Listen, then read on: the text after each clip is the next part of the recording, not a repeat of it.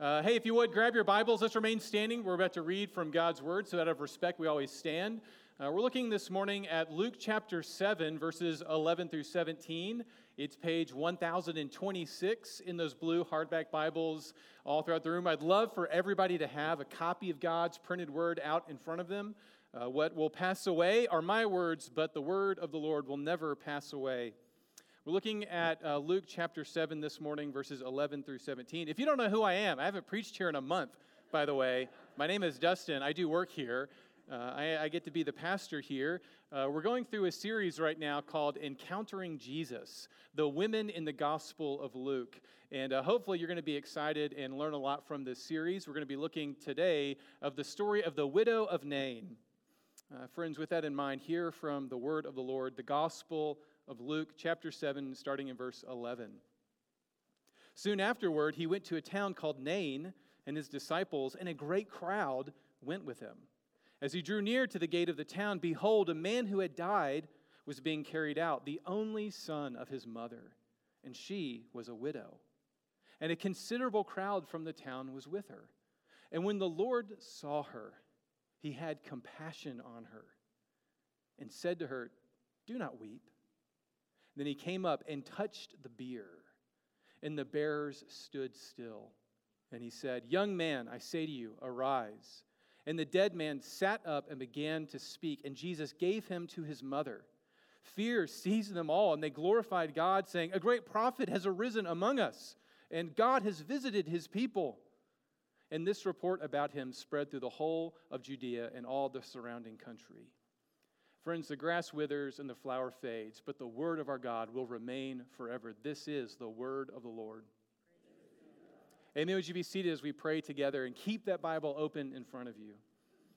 Father, we love your word. Father, this morning we pray that as we behold the face of Jesus Christ, as we encounter him, Lord, that we would be transformed from one degree of glory to the other. And Lord, that we would see Jesus in all of his glory and understand why he came and what he is doing in this world even today. In Jesus' name we pray, amen.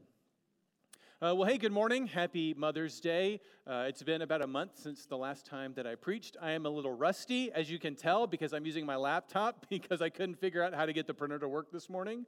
And yes, I recognize that I have entirely too many stickers on my laptop.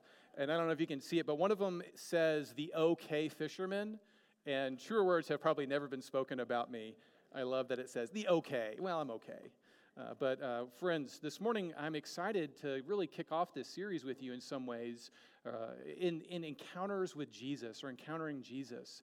Because the whole point of this series is to see how the Gospel of Luke uniquely shares about the women who encounter Jesus. And the goal is not to preach women, and my goal is not to preach a man. My goal is to preach Christ so that you see Jesus and his mission all the more clearly. So we're going to learn about these women, but we're going to learn about these women primarily so that you and I can learn about Jesus. So with that in mind, just as an overview, I want you to recognize something about the Gospel of Luke. Listen to this list of women who appear in the Gospel of Luke. Who's the first woman to appear in the Gospel of Luke? It's not Mary. Elizabeth. Elizabeth, John the Baptist's mother. Luke alone tells us the story of Elizabeth. And then, of course, we're introduced to Mary, the mother of Jesus. And then the next woman we're introduced to is right here in our passage, this widow of Nain. Nain is a city. And then later on in this same chapter, we're introduced to a woman who is described as a sinful woman of the city. If you don't know what that's referring to, ask your mother. Maybe she can explain it to you. Then we are introduced in Luke chapter 8. You can look right here, verses 1 through 3. Luke lets us know that who financed Jesus' ministry? Who financed Jesus' ministry? Who is paying for his meals? Luke 8, 1 through 3 tells us it was women. And then it names those women who provided for Jesus out of their means. Women like Susanna. Women like Mary Magdalene, who you've probably heard of. And then Luke tells us a story about a woman with a discharge of blood for 12 years, which is parallel to a 12-year-old girl who is deathly sick. Luke alone tells us the story of these two sisters named Mary and Martha. Luke alone tells us a story of a woman with a disabling spirit in Luke 13. Luke alone tells us the parable of the persistent widow. Luke alone tells us about a widow who gives her final 2 pennies to the temple. And Jesus says she's given more than all of the rich. And then, of course, there is a little girl in the Gospel of Luke, and she has to do with Peter. Who is that little girl? Anybody know? Remember when Peter, the apostle, the de facto leader of the 12 apostles, Peter, that guy, if you remember in his life story, there's a point where Peter apostatizes. He denounces Jesus. And he says, I don't know Jesus. And then who speaks up? A little girl, a servant girl says, you were one of those guys with him. The honesty of a child. And then, of course, there were women who were the first eyewitnesses of the resurrection, which is just fascinating, isn't it? That the empty tomb, that testimony, hinges on the eyewitness testimony of women. And in fact, the gospel writers tell us that the apostles didn't even believe it at first until they saw it with their own eyes. And then Luke names those women at the empty tomb. So all that to say, throughout this series, we're going to be looking at how these women help us encounter Jesus for ourselves. And we uniquely hear the voice of Luke as inspired by the Holy Spirit. So let's look at the widow of Nain. Look at Luke chapter 7. Again, Luke is the only author that tells us this story. It's a fascinating story. Perhaps you've never actually heard a sermon or ever thought about it as it's a standalone passage. So what we're going to do is we're going to look at sort of 3 questions. Who is Jesus? What was he like? And what did he come to do? Now, for some of you, you may not know those answers. Who is Jesus? What did he come to do? And what was Jesus like? But there are going to be a lot of you who already know who Jesus is, what he has come to do, and what Jesus was like. And the reason that I think it's still worth your time listening to me and why you should focus on what I'm saying is because the Bible says that when you come to faith in Jesus, that we all, with unveiled faces, we behold the glory of God. And by beholding him, we are transformed from one degree of glory to another. For this comes from the Lord who is the Spirit. You see, the way that you and I become like Jesus, become more of who we were meant to be, is by beholding the face of Jesus Christ. And friends, there is no better glory or reason to rejoice than the character of Jesus. Friends, the old preacher saying is God did not present an airtight argument for the existence of God. What he did provide was an airtight person. And that person is Jesus Christ. So we're going to look at who he is and what he was like and what he has come to do. Let's go to verse 11. It says, soon afterward, he went to a town called Nain, and his disciples, as Jesus' disciples, were there, and a great crowd went with him. Notice right there in verse 11, we're just going to go verse by verse this morning. Notice there in verse 11 that it says, soon after this, he went to a town called Nain. Now, Nain is a very small community at this time, just like it's a small community now. But notice what Luke says next. I want you to focus on this one verse. Why does Luke say it that way? There are his disciples, and then there's a crowd. Did you catch that? Look at verse 11. And his disciples and a great crowd went with him. Why does Luke distinguish between his disciples and this crowd? Aren't they all the same thing? What's fascinating, and we're going to see in this passage, is actually there's a crowd that meets another large crowd. And it's the 2 crowds that are meeting, and Jesus and this woman and her dead son are at the heart of these 2 crowds meeting. And yet Luke wants you to know that not everybody in the crowd is a disciple. And friends, if you study the Gospels, if you were to investigate Christianity, what you will realize over and over again is that the Gospel writers and the apostles are trying to get you and I to see that just because you and I are around Jesus, that does not make you and me disciples of Jesus. Lots of people in this world have positive affection for Jesus. I mean, who doesn't like Jesus? Everybody likes Jesus, right? There are a lot of people who want to be around Jesus that are in the crowd. And yet Luke is constantly pushing both implicitly and explicitly throughout his gospel to move people like you and me out of the crowd and into the realm of disciple. Jesus can say, many will say to me, Lord, Lord, did we not cast out demons and do miracles? And yet Jesus will say what? Depart from me, you workers of lawlessness. In fact, in Luke, he asks this question. He says, why do you call me Lord, Lord, and do not do what I say? You see, what we find especially in Luke, is over and over again, there are people in the crowd that are around Jesus that can listen to his teachings, and yet something is holding them back. They have ears, but they don't hear. They have eyes, but they don't see. They have a heart, but it's not beating. They are not reborn of the Spirit. You see, friends, for many of you, I know that you trust in Christ and you are a disciple. But friends, it's so important that you and I hold to a biblical understanding of conversion. No one is born a Christian. You being in the crowd does not make you a Christian. What makes you a Christian is being born of the Spirit. Jesus says in John 3, unless you are born of the Spirit and of water, you cannot enter the kingdom of God. Later on, Jesus meets a scribe in one of the Gospels, and the scribe asks Jesus, what's the point of life? What's the point of life? And Jesus says, well, what would you say to that? And you know what the scribe says? Love the Lord your God with all your heart, soul, mind, and strength, and your neighbor as yourself. And you know what Jesus says? So you've answered wisely, and you are not far from the kingdom of God. He's not in, but he's getting closer. See, what Jesus is constantly pushing on is for people to repent and trust in him and enter the kingdom of God, to cease to be a part of the crowd and to become his disciple. See, what's the problem with just hanging around the crowd? What's the problem with hanging around with the crowd? Well, the problem is that crowd has it can have mob mentality, right? Of course, we all know at the end of the Gospels, Jesus goes to his crucifixion and the crowd cries what? They take a mob mentality and they cry, crucify him, crucify him. Right? And this is why I think, Christian, it's so important for you to cease to want to be approved by the crowd. The crowd is nothing to attain to. The crowd is not where you want to be swayed. You don't want to be tossed to and fro by every wind of doctrine and every teaching of man. You want to be a disciple. Right? Because it's ultimately the crowd that turns on Jesus. Why would you want to be a part of the crowd? I mean, whenever I think about the crowd, I always try to think back to that Hans Christian Andersen fable. You know which one I'm talking about? The Emperor's New Clothes. You ever read that story? You know that one? What's the whole point of the story?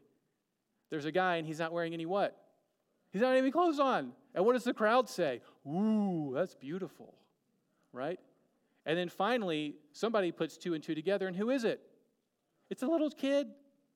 It says, the emperor doesn't have any clothes on. And then everybody's snaps out of it. They have to snap out of that mob mentality, out of the crowd.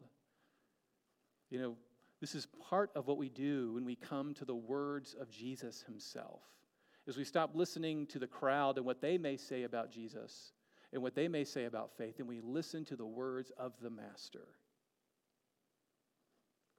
Let's keep going. Look at verse 12. It says, as Jesus drew near to the gate of the town, behold, a man who had died was being carried out, the only son of his mother, and she was a widow, and a considerable crowd from the town was with her. Right, so Nain is a small community. I think Darrell Bach in his commentary on Luke says it's only about 250 people today. You can go on Google Maps today. This is great. You can Google search Nein, Nain. It's in Israel right now, and it only has a couple of hundred residents. So this gate here where they stop, and you see verse 12, it says they stopped near the gate, was probably a very small, meager gate. Maybe it was more ceremonial than anything. But if you read the Bible, you'll know the gate is where all of the important stuff happens, right? So if you could picture yourself there, there's Jesus and this crowd of people. And remember, the crowd wants to see miracles, right? They want to see Jesus do something, right? And then you have within that crowd a group of people who are truly committed, the disciples, and they're following Jesus, and Jesus comes to this small town with no traffic lights, and he meets this second crowd being led by a widowed mother with a plank, which that's what a bier is. It's not German for beer. Well, it is, but that's not what this passage is talking about, right? It's a plank of wood. It's an open coffin. And they're carrying her dead son, and they meet at the gate, right? And the gate is where everything important happens. Like in terms of like a analogy, I mean, where in the Rogue Valley would you say the gates of the community are? Like where do the important things happen? Where does everybody go? Now we may say like City Hall, right? But no one really goes there. No one wants to go there. You know where everyone in the Rogue Valley meets simultaneously? Who knows? Somebody knows. It is at the gate of Costco. I swear to you, everyone you know and everyone you don't know meets at the gates of Costco. Half the county is either getting in or getting out, and they're all angry, right? You got carts flying in. I really believe this. I believe that if Jesus were alive, he would be preaching at the front door of Costco. I mean, let's do a theological excursus for just a second on this. Like, everybody goes to Costco, right? I mean, if you think it's the end of the world and you need a prepper stash, you go to Costco and you buy your prepper stash, right? If you just want a massive TV and you just want to live for this world, where do you get your big TV from? It's like right when you walk in. You could just be, they even had like a Gucci watch one time. I'm like, where am I? You're at Costco. You're where the world meets itself, right? Now, of course, all that to say, the tone in this passage is very different than that, but the point is clear. Jesus goes to a public place. He goes where everybody can see what he's about to do. Does Jesus intentionally go to Nain to meet this woman?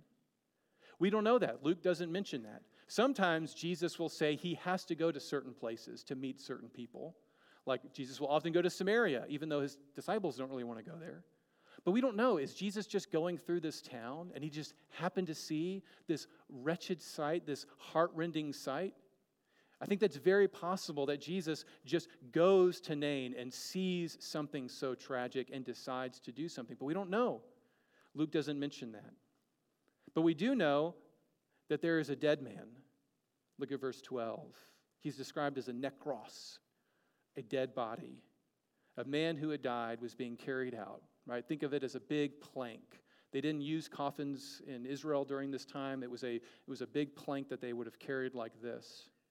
And then Luke wants you to know something specific about this man. He's the only son of his mother, and she was a widow.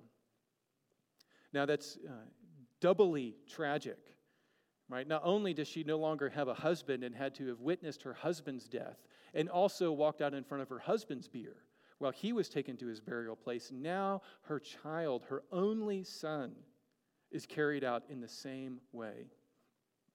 It's such a tragic scene that we find that basically the whole town has come out for this. Did you see that in verse 12? It says a considerable crowd from the town was with her. Perhaps she was an especially godly woman. And so in a sign of solidarity, the whole community goes out and grieves with her.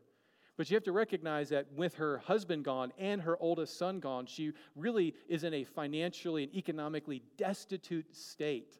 We don't often think about that because we don't really think about things that way. But in this world, her financial and her whole livelihood is at stake. I loved how one commentator put it. He said, although her life is continuing, her existence is now in danger.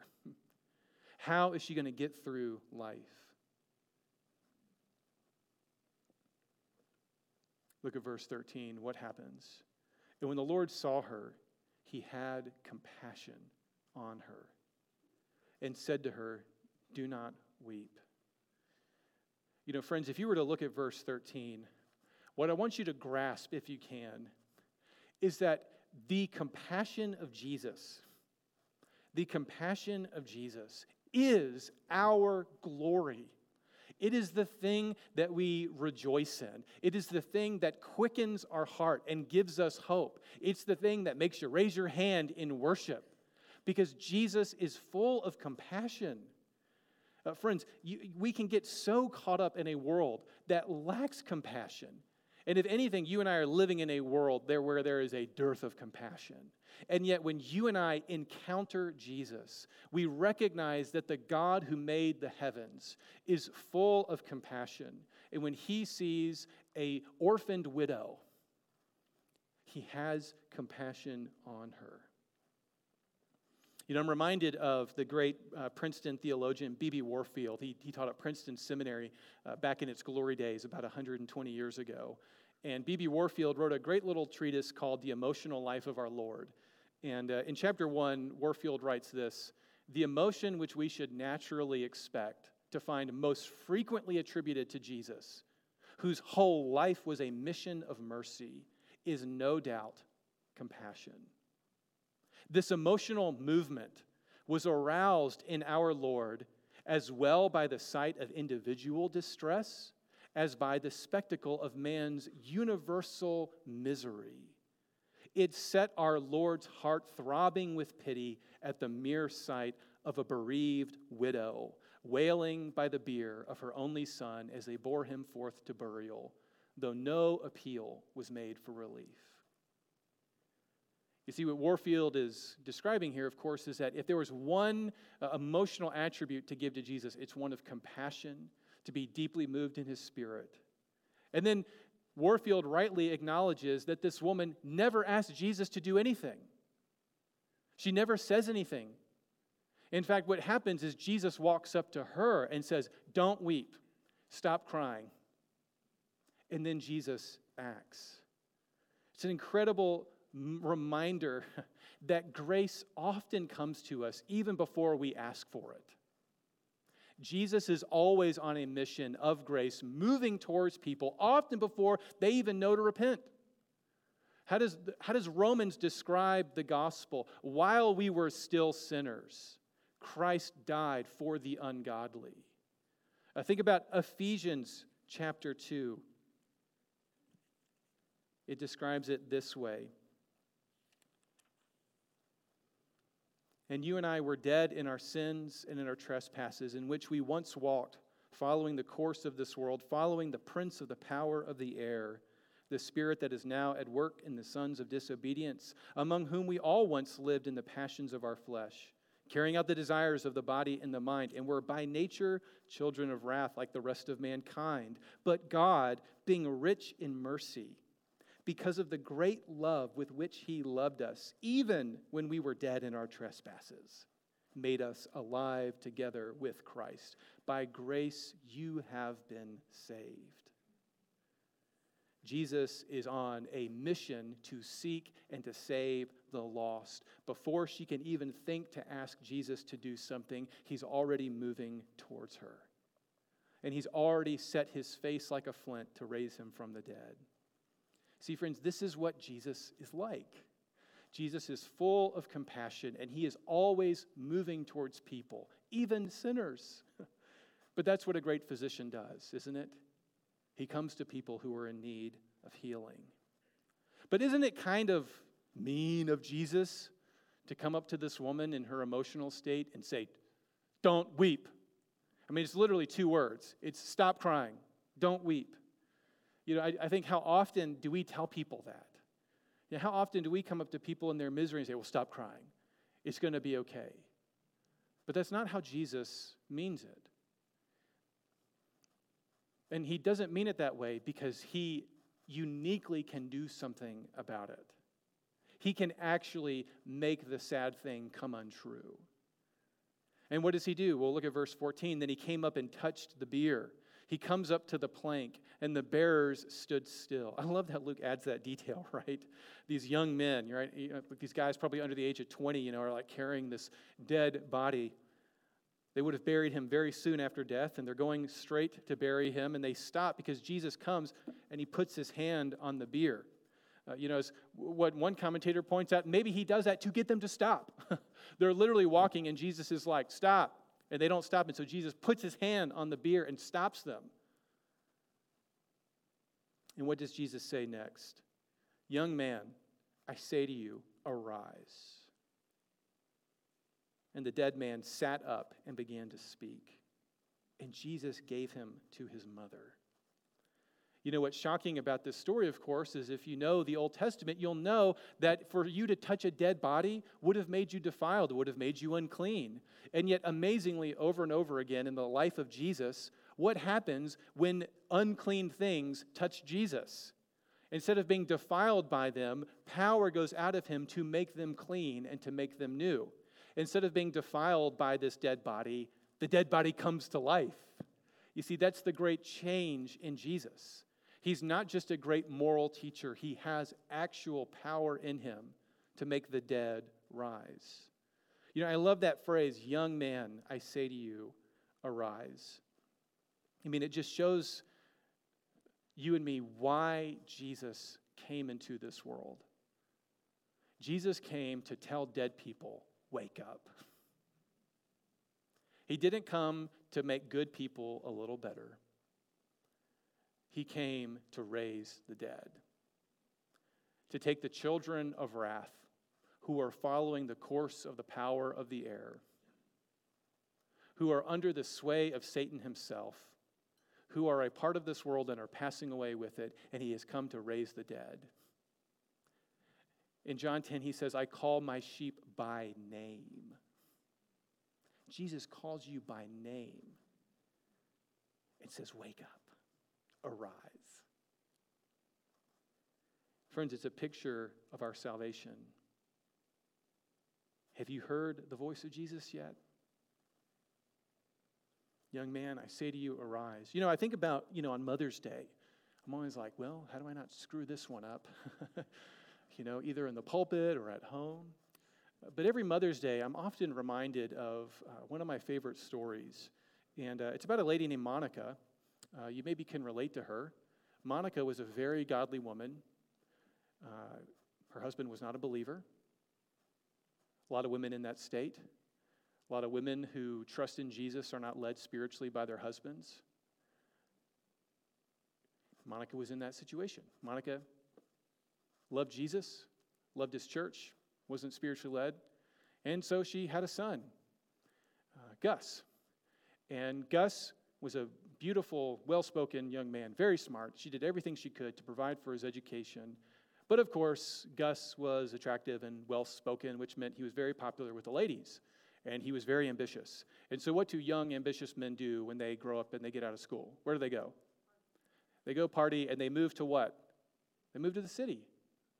So Gus moves off to the city and loves women and becomes very erudite. He learns all kind of new philosophical ideas, hangs out with very influential people, becomes very important. But all throughout his life, Monica, his mother, prays and prays and prays for him. But all she sees is her pagan son who doesn't trust in Jesus. But then one day, in God's perfect timing, Gus hears the voice of children saying, take up and read, tolle lege, take up and read.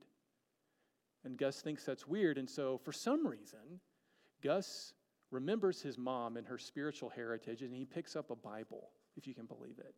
And he opens up to the book of Romans, and he reads about the gospel. And Gus becomes a Christian. In fact, you'll know who Gus is. Gus is really whom?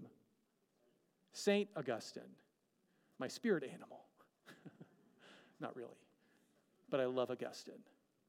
And of course, who is his mother? Saint Monica. If I wasn't having technical difficulties, I would show you a picture. It's amazing in church art, whether it's paintings or stained glass windows or any of the expression of the great Christian arts. Every time you get a picture or a painting of St. Augustine, who's always standing behind him? His poor mother. And what is she doing? She's crying, right? Because of her knucklehead son, right? But it's a wonderful reminder that St. Monica's prayers were answered.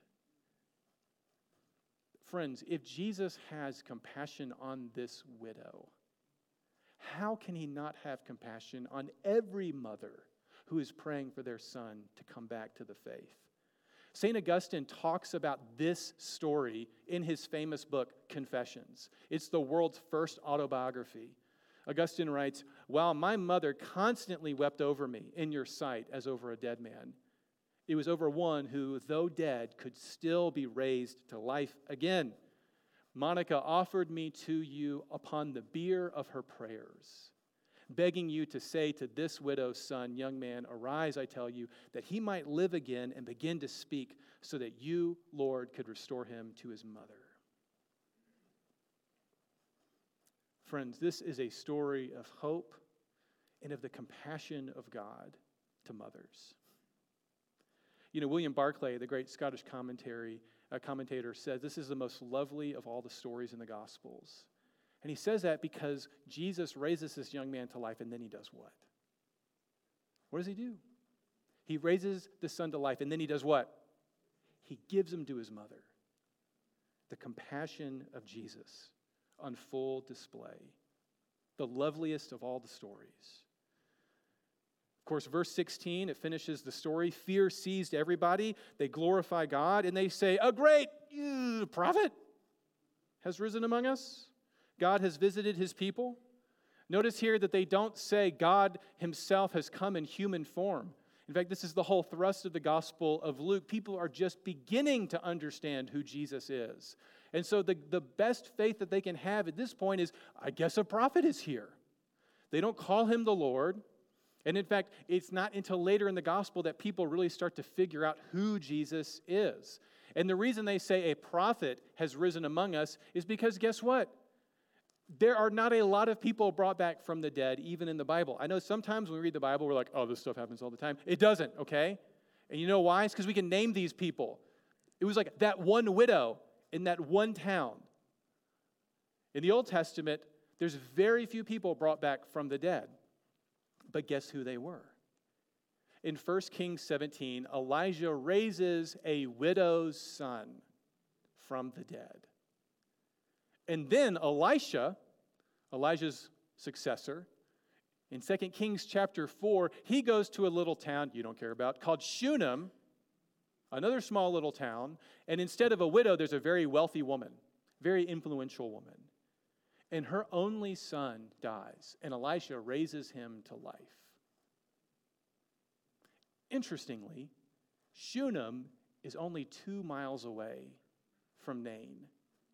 If you go on Google Maps today and you look at Shunem versus Nain, it's literally 2 communities on the other side of a big hill.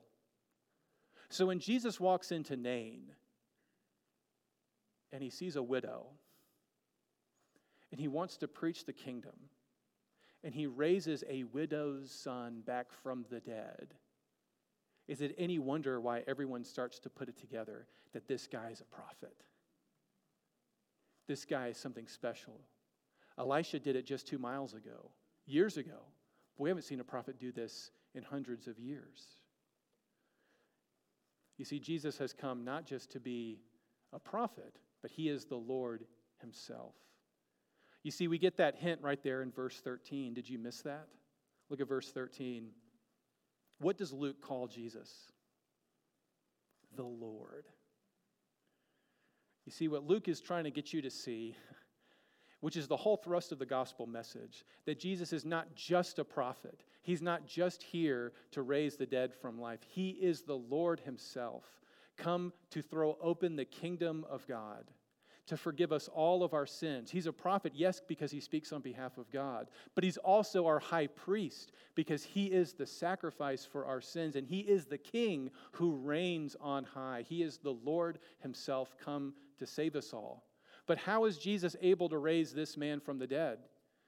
If you were to go look at Elijah and Elisha, it's very interesting. There's a lot of similarities between the prophets who raised the dead and Jesus. But over and over again, the prophets, they have to pray and pray and pray, and they prostrate themselves. They work really hard to raise the dead. Jesus walks up and says, wake up. He has a different level of authority.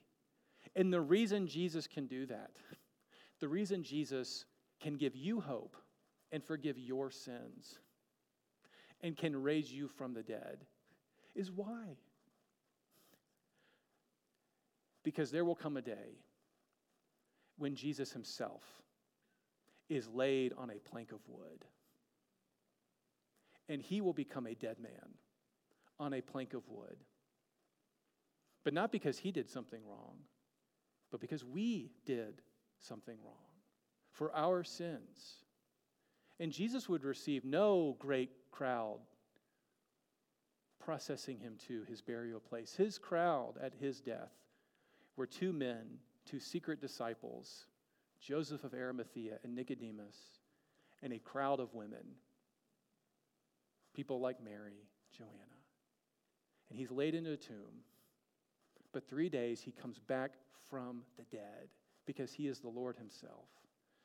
Friends, that's the invitation to encounter Jesus. Let's pray. Father, we thank you this morning for the story of the widow of Nain. Father, we pray for hope, that you would call people by name. Lord, that you would comfort the mothers in the room, and Lord, that they would have bold faith. Lord, they would be like this widow of Nain and see their sons raised to life. Father, I pray for every one of us who trust in you, Lord, that we would behold the compassion of Jesus. Lord, that we would see him deeply moved, that we would picture his hand on the bier, and Lord, that we would carry that same compassion to a world that is desperate for it. Change us from the inside out, Lord. Give us hearts of compassion. In Jesus' name we pray. Amen.